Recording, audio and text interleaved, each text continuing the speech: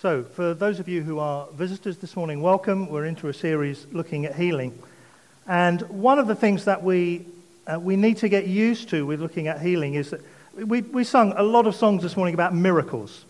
And believe me, when you're speaking on a morning when everybody's singing songs about miracles, you're just thinking, great, this is raising the expectation. So thanks. But in all seriousness, we sing about God. We sing about God in His reality and His beauty and truth and perfection. And just because what we see in our experience of that does not match up with what we sing about, it does not invalidate the things that we're singing. In the same way that when we read the Bible and we don't see the things that we're reading about, there's two ways that we can react. We can either go, oh, well, that's not going to happen for me, or that's not going to happen in Worcester, or that's not going to happen in City Church. Or we can go, that happened then, it can happen again. That's why we have testimonies when something happens. It doesn't matter how insignificant it seems to you, it is your story of what God's been doing in your life. And this morning, there'll be more testimonies. There'll be more things that God does in people's lives. And next week, whoever's speaking, I know it's not me because I'm not here. So even if they do forget, it's going to have to be somebody else. But remember your story. Come up and tell your story, because telling your story does two things. It rehearses your story and just gives glory to God for doing that.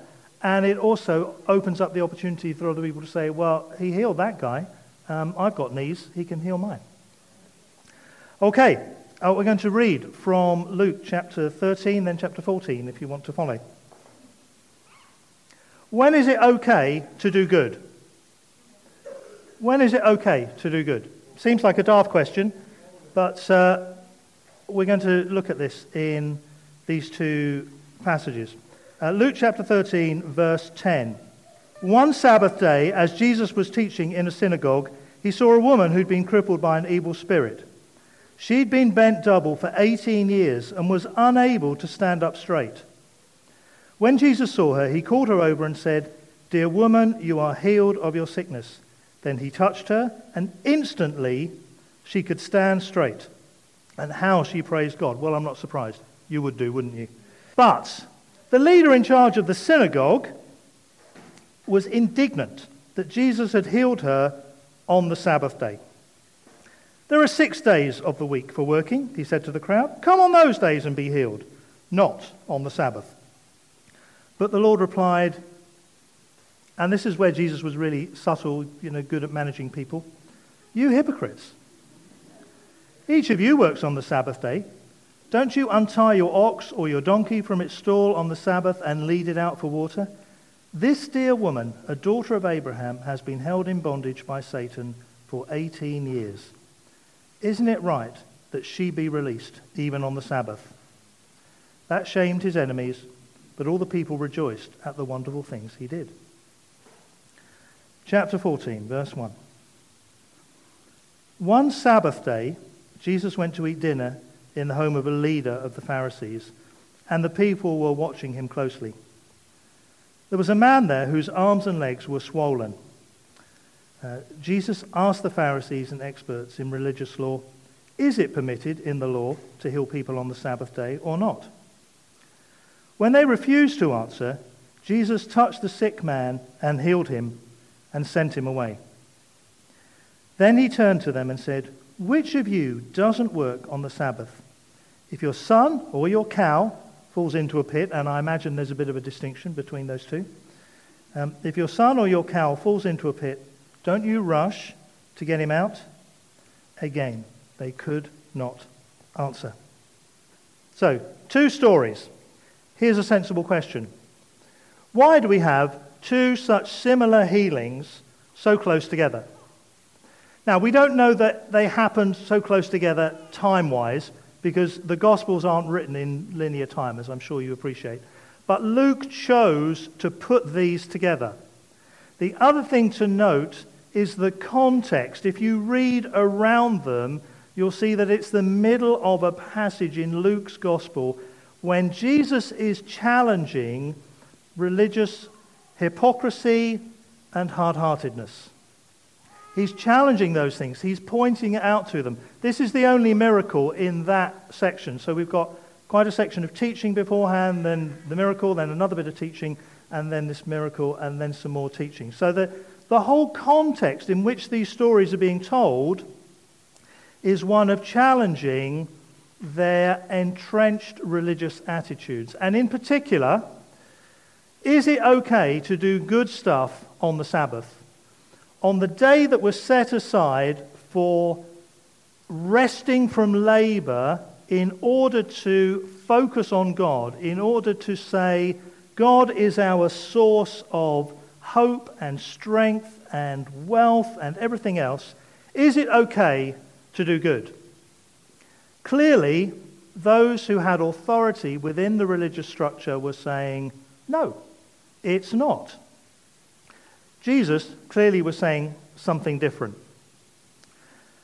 That's not the context in which we live now, but there are things to be learned from this.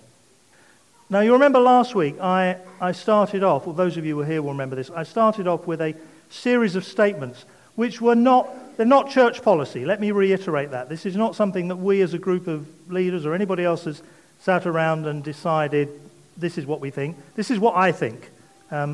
And I want to be really clear about that. So you are free to look at them, to think about them, to disagree with them. But as I ended up speaking again, I thought, okay, so what should I do here, Father? And I thought, I want to try and illustrate some of these things from the story that we're looking at. First thing, it's the nature of God to renew, restore, and repair. It's not the nature of God to inflict or accept disease, disability, and disorder.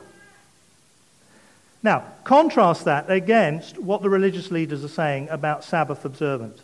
Sabbath was a good thing. Sabbath was God's idea. It wasn't the idea of some legalistic group of people. It was God's idea. It's in Scripture. It's in Exodus. Look it up. I'm sure many of you have read it.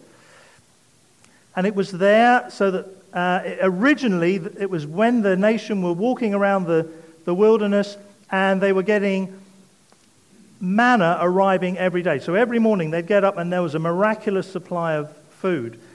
But it didn't keep for more than one day. It lasted for one day, except the day before the Sabbath, when they were told to go out and get 2 amounts. And miraculously, this food survived 2 days in those desert conditions. And the point of the Sabbath was so that the people were reminded that God is their source of everything. And people being what we are, we need that kind of reminder, don't we? Yes, we do. But here's Jesus, who is, of course, God on the earth, and he's saying, so should we do good things on the Sabbath?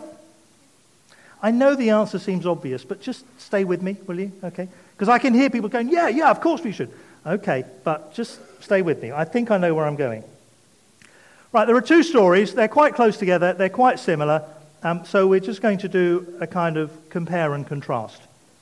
So, differences. Luke 13 is a woman. That's good news for at least half of us, yes? Thank you. She's in the synagogue. She's gone to the synagogue for her normal Sabbath observance. How long has she been bound? 18 years. It's likely if she was in the synagogue this Sabbath, she'd been in the synagogue many other Sabbaths beforehand. And my guess is she'd been there on other days as well. She didn't go there looking for healing. I don't think she went there expecting healing. She just went there because she was a righteous lady and she went to do what righteous people do. But Jesus saw her and something caught his attention, and we will look at that later. She was crippled by an evil spirit. There are some illnesses which are caused by spiritual forces. There's no hard and fast rule. And it's not something I feel hugely qualified to talk about. Just know that it's a fact. It's still a fact. It doesn't mean that you can always say, well, this is this and this is that. I think that would be oversimplistic and basically wrong. But we have to acknowledge the existence of forces that seek to impede us in a whole variety of ways. And if they have an opportunity to be given authority in our lives through choices we make or things that we become involved in, not necessarily through faults of our own. Sometimes it can be other things that have an influence here. And this is a huge area with a whole load of controversy applied to it. And I'm trying not to avoid the area without trying to sound as though I know a lot about it. But I just think it's still true. Okay? That doesn't mean, what tends to happen if you say something like this is that every time afterwards people are praying, then they're throwing out this spirit and throwing out that spirit. And I think, if you're praying for somebody, you've just got to go with what you feel in the end. If you're praying for somebody and you feel the Lord say, send them to the doctor, then send them to the doctor. If you're praying for somebody and the Lord says, you need to release them from this, then do that. And if neither of those work, well, okay, so what? You tried, and we're on a learning curve. So let's not get too uptight about the whole thing. Agreed? Thanks. The second one was a man. There's a difference. There was a woman in the first one. There was a man in the second one. Jesus came across the man. So Jesus was on his way somewhere. It was on the Sabbath. And my guess is because he was going to a Pharisee's house that it wasn't a great distance because that was covered within the Sabbath law. But there were lots of people around and Jesus saw this guy. And in the older versions, it would be what they call dropsy, which these days I believe is edema. It's basically too much fluid in the body and it's not escaping. And there was no cure for it. To desire his healing touch is to desire his presence with us. When he's present with us, his healing will be evident. Jesus was present in these two places and his healing was evident. Now, neither of these people actually came to him seeking out healing. Jesus initiated both of these, but neither of them argued. Okay, neither of them sat in there on their bench or stayed where they were or whatever it was and just said, no, I'm all right, thanks, Jesus. I'm okay. I got it. And, that's so unlike us at times. Often you used to say, is there anybody who would like prayer? And everyone's sitting there going, yep, no, I'm all right. I got this covered, Jesus. A bit like Tom Cruise, I got it. I can handle it. It's all under control. I don't need God's help. These people did. They knew it. They were not in a position where they could get help in any other way, and so they responded. Oh, and don't forget, Jesus is always with us. Isn't that right? We believe that, don't we? Good. Great. I'm just checking. Right, some more differences. In the first story, Jesus heals the lady first, and then there is a reaction from the synagogue leader, which Jesus challenges. So Jesus goes into the building, and it'd be quite a small building, I think probably smaller than this hall. There'd be benches all around, and I'm not an expert by any means, so I can't imagine exactly the scenario. But Jesus is there, he sees the woman, he calls the woman forward, he heals the woman instantly, and then the synagogue leader says, I'm not having that in my synagogue on the Sabbath day. Presumably he'd have been fine about it if it had been a Wednesday. Wednesday, great, come in, get healed. But my guess is this woman had been going to the synagogue for a long time. Had she been healed? No. Had the synagogue leader does he give me any inclination at all that he would have been happy to pray for her and see her healed? No. But he does talk about healing. This synagogue leader, presumably in some kind of academic way, believes in healing. Because he said, come another day and be healed. Wouldn't it have been great if she said, great, I'll be back tomorrow. What time would you like? Can you imagine the conversation? I'm very busy and I've got lots of things to do and so on. But it was the healing first, and then there was the challenge.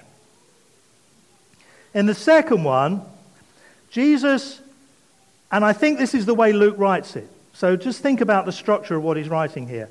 First miracle, we've got healing, then challenge. Second miracle, or second healing, we've got a challenge first. So Jesus says, Is it okay if I heal this guy? Is this a good thing if I do this?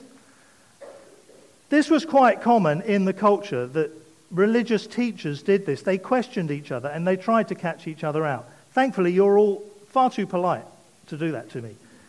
If anybody wants to stand up now and ask a question, that's fine. Security are alerted and the door is over there. But they used to challenge each other all the time. And when people were challenged, they did not want to give a wrong answer. Just like in class. You know, those of you who are teachers, you know what it's like. You say, who knows the answer to this? And you know, all of them know the answer. And they go, yeah, arms folded. Now, if you taught teenagers like I did, they're just going to sit there. They are far too cool for school. And you sit there and go.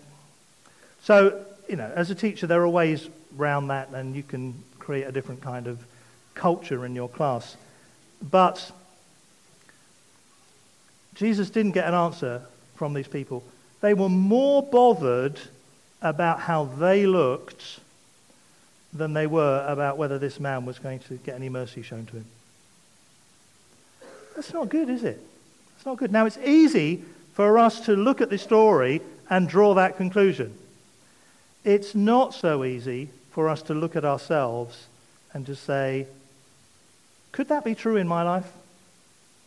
Could that be true that I'm more concerned about the way I appear than seeing somebody healed? So we'll have an opportunity to pray later on. And I know that many of us will go through this kind of thought process. Oh dear, what if nothing happens? What am I going to look like if nothing happens? Is it going to build disappointment in this person? Well, the answer is it needn't. Is it going to make me look an idiot? The answer is possibly, but I wouldn't worry about it too much. No, the answer is no, because actually you're stepping out in compassion. In praying for somebody, what you're saying is, I want to see your situation resolved. I want to see whatever it is, and whether it's a physical thing or some other thing, I want to see your situation resolved, and I'd like to stand with you in faith. And I don't care how long I have to stand, I'm going to stand. So, just check the time. I'll tell this story really quickly. I was on a school trip once, and some of you will know this. When my book's finished, it'll be in the book. You can all buy the book and read it, and then I'll get paid for you hearing the story. So I won't tell you the whole thing. But this lad broke his foot. Let me tell you, it was entirely his fault. Okay? I felt compassion for him because he was in the middle of a school trip. It was a great trip. He'd raised the money. He'd worked hard to get it. But it was his fault. But, you know, he's a teenage boy. What do I expect?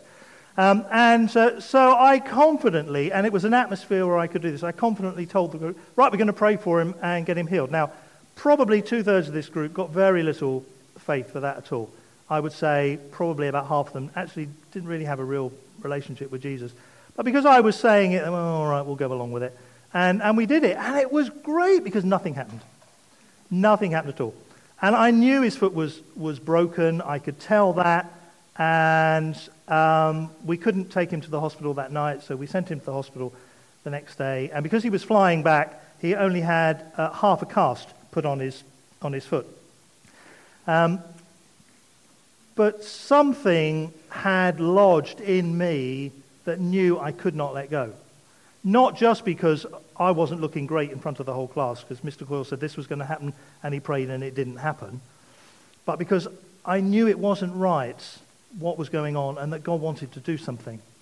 So we prayed for him again, and it was great because nothing happened. Nothing at all. We were in Bulgaria, and we were in a Christian school there. I even got all the Bulgarian kids to pray because they were younger, so their prayers would work better. And they all prayed, and they even prayed in Bulgarian, but that didn't work either. So here I was, and he was being great. You know, he wasn't complaining and he wasn't whinging about the whole thing. And actually, he was getting quite a lot of attention, especially from the girls. So I thought he was probably quite enjoying it. But then another set of circumstances happened which changed. There'd been a bad atmosphere over something completely different. We resolved that atmosphere. We did something about that. And in the middle of that, one of the non-Christian guys, one of his friends, just put his hand on his shoulder and said, "Oh, God, I really wish you'd sort his foot out." And he said, "Oh, do you know what? It starts to feel a bit better." So the kids, and I had nothing to do with all this, which was, I think, why it worked. The kids took him over, teenagers. They sat him down and they prayed for him on their own, unprompted. All these kids that had no faith in prayer, no faith in God at all, they were praying for him. There was one girl there who she had something special, and she was really going for it, this girl. I mean, she meant business with God. And she said, "And we all agree, in the name of Jesus, it's healed now." Now, of course, the kids didn't know what to do with that. So I was just kind of standing on the sidelines watching, and I said, "Well, do you? Do you agree?" And they all went kind of, "Oh, yeah, I suppose so. Yeah, all right, yeah, we agree." And in that moment, I knew he was healed. Now, we, being very responsible and all those kind of teachery things, I can see some of you looking at me going, "What are you going to say here?" I'm not going to say anything. It's all in the book. But basically, we checked him out. He was healed. We did what was necessary, and then he went off, and he was fine the rest of the time. The strangest things happen, but there was persistence involved. When people don't get healed, persist. There's always a cost to our human nature when we inherit his divine nature. So advancement in healing is always contested. Always. Always. But there are some similarities. Yay! Thanks for your enthusiasm. Firstly, the law did not prevent healing on the Sabbath. I looked it up. I read in the Bible where it says what you can and what you can't do on the Sabbath, and it does not say you can't heal on the Sabbath. I even looked it up on Wikipedia. So it's completely reliable. And the synagogue leader was wrong. He was wrong. And what had happened is this group of leaders called the Pharisees, which means the separated ones because they thought they were better than everybody else, they'd made up all these extra rules. Basically, the Sabbath laws were designed to stop people making food, building houses, making money, and one other thing. 4 basic functions of life. The laws, as you read them, within the context of what was going on there, were designed for God to say, these 4 things, I've got them. You know, sometimes we say to God, it's okay, I've got it, but actually God says to us, I've got it. I've got it here, don't worry. But there was nothing about healing, so there's a similarity there. The synagogue, in theory, was a place of healing. Just like the church gathering is a place of healing, yes? Great.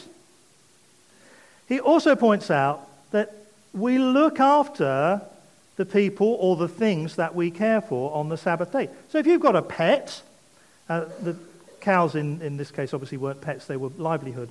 But if you've got a pet, or if you're a farmer and you've got animals that you look after, or somebody keeps chickens. Who keeps chickens? Nobody keeps chickens? Somebody keeps chickens. Where do all these eggs come from then if we don't keep chickens?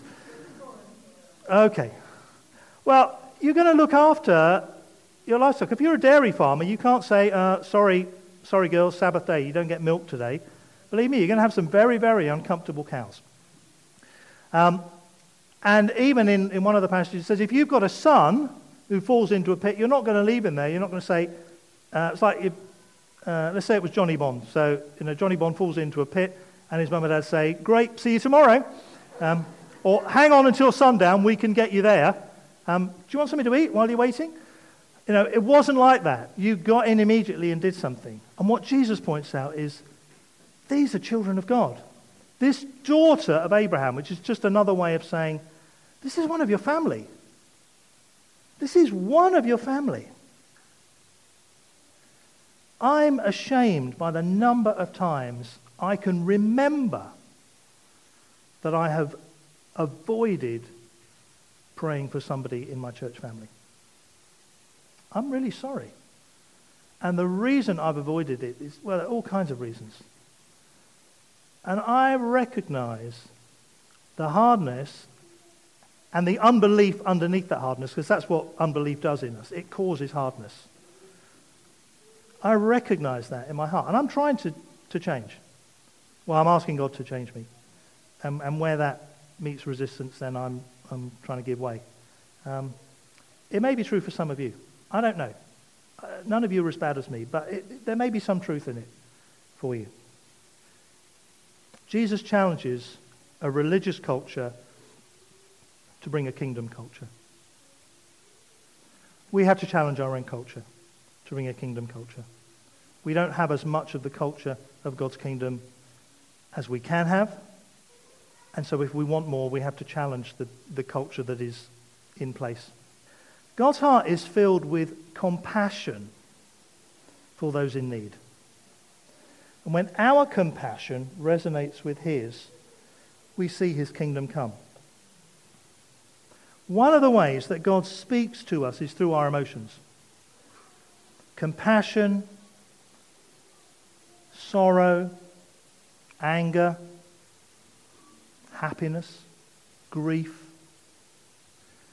The reason we have emotions is because we're made in God's image. God has those emotions. You can find it throughout Scripture. In this set of circumstances, compassion is particularly important. We will do well to pay attention to our emotions. I meant to say this right at the start, but forgot basically. But I want you to pay attention to the way your affections have been drawn this morning. I want you to pay attention to that, because the way God speaks is in a moment of some kind of encounter, God will allow us to see something or to feel something, and we need to learn to pay attention to it there and then, because it may not stay with us. Not because God is mean, but because the Spirit is like the wind, and the wind blows where it will, and you can't tell where it's going to blow. So, for instance, and I try not to embarrass anybody through this, but when we were praying for Johnny, and I was just sitting there just thinking, this is great, something came into my mind, which I know is for the whole Bond family, so I've just got something to share with you afterwards. I'm not going to share it publicly, but I paid attention to it. It was an image, and it came from nowhere, and I just looked at it in my mind, and I thought, oh, that's unusual. Now, I could have done two things. I go, well, that's a bit weird, Maybe, as Scrooge said, an undigested bit of beef. There's more of gravy than of the grave about you, which for me is one of the greatest lines in English literature, but I could bore you because you're all going, move on, Graham. Okay, it was a strange image, but it stayed with me, and I just thought, I know I need to pass that on. I need to say something about this. And then it's kind of lodged there until I deliver it, and it may stay, it may go. But the same's true with our emotions. You might have seen something this morning that's captured your emotions in some way. It's your affection, really. It's not an emotional response. It's not as if we start crying. And that would be, some people will get that from time to time. Normally, I don't think that's the way it works. I think it's just affections is a better word. Our affections are sometimes captivated by something. And we might go, oh, I wonder why that is. And it could be that the Holy Spirit is just saying, Graham, pay attention to this circumstance or this person and do something about it. Maybe even go and just say, hey, you okay? Is there anything I can help you with? Is there anything I can pray for? Now, that might happen to you here on a Sunday morning. It might happen to you tomorrow when you walk into work. It might happen to you whenever you go to Tesco, Sainsbury's, Lidl, Aldi, Marks and Spencer. Did I miss anything out? Safeway, international stores, all the corner shop. Just let's fine-tune our sensitivity. Let's get tuned in to the Holy Spirit's channel and recognize what's going on. You see, this is the way I think it worked for Jesus. I think Jesus saw these people and his affection was touched. I think he saw this woman who was bent over for 18 years, and his affection was touched. And I think this is what happens. Our affection, which is increasingly in tune with the Holy Spirit, our affection gets touches. And what the Holy Spirit does is, oh, great, there's somebody listening. I'll give them more information. So the Holy Spirit releases more information. And I think the Holy Spirit released the information to Jesus about how to deal with the problem. Jesus didn't know everything all the time. I haven't got time to prove that, but it's true. Okay? And so he knew instantly because he was so tuned into the Holy Spirit. Because the Holy Spirit filled him. And he was God and all that kind of thing. And therefore he responded. But it's a model for us to follow. The reason that it's all written down and preserved through 2,000 years is so that you and I can read it and go, oh, that's easy. We'll just do it like that. I think that's what following Jesus means. There are some more similarities. Both were completely and instantly healed. It says the woman was instantly healed. It doesn't say specifically in that passage that the man was healed. But I can't imagine him standing there looking really, really infirmed and Jesus praying for him and then being happy that and Jesus said, oh, it'll be probably tomorrow, okay, or maybe later tonight. Now, there's nothing wrong with that. Absolutely nothing wrong with that. If I pray for somebody and they're healed 24 hours later, I'm thrilled. But it's generally not the model that we see Jesus doing. Jesus helped people to receive there and then what they needed. And that can be a problem for us at times because we expect that all the time. Now, it is something we should have an expectation for, but we also have to remember we're on a journey. So if it doesn't happen, then okay, let's just see what does happen. That's why we get people to pray 2 or 3 times. Because it's doing 2 things. One, it's getting over your pride. You mean I've got to pray again? Oh, no. And us dealing with that releases the power of God more, but it's also helping to build faith in that person if we do it well. Okay, most of the healings, most of the spectacular healings, and by spectacular I mean things that have happened like that I have seen personally have not happened the first time I prayed with somebody. Most of them, it's taken 3 or 4 attempts. And sometimes that's been all at the same time because I've just felt determined to press through and see something happen. And other times it's been over a period of time. It does happen occasionally just like that. It's great when it does. It happened with my mum. My mum was not Christian. And Anne and I prayed with her once. And she was healed, sitting on a settee, watching the television, of a bad back that had plagued her for years. She was healed instantly. First thing she did, because we lived in a pub, she went into the bar and told everybody. It was brilliant. Okay. The New Testament standard is all who came to Jesus were healed. We should expect the same standard. We won't always see the same standard, but let's have a goal to aim for, yeah?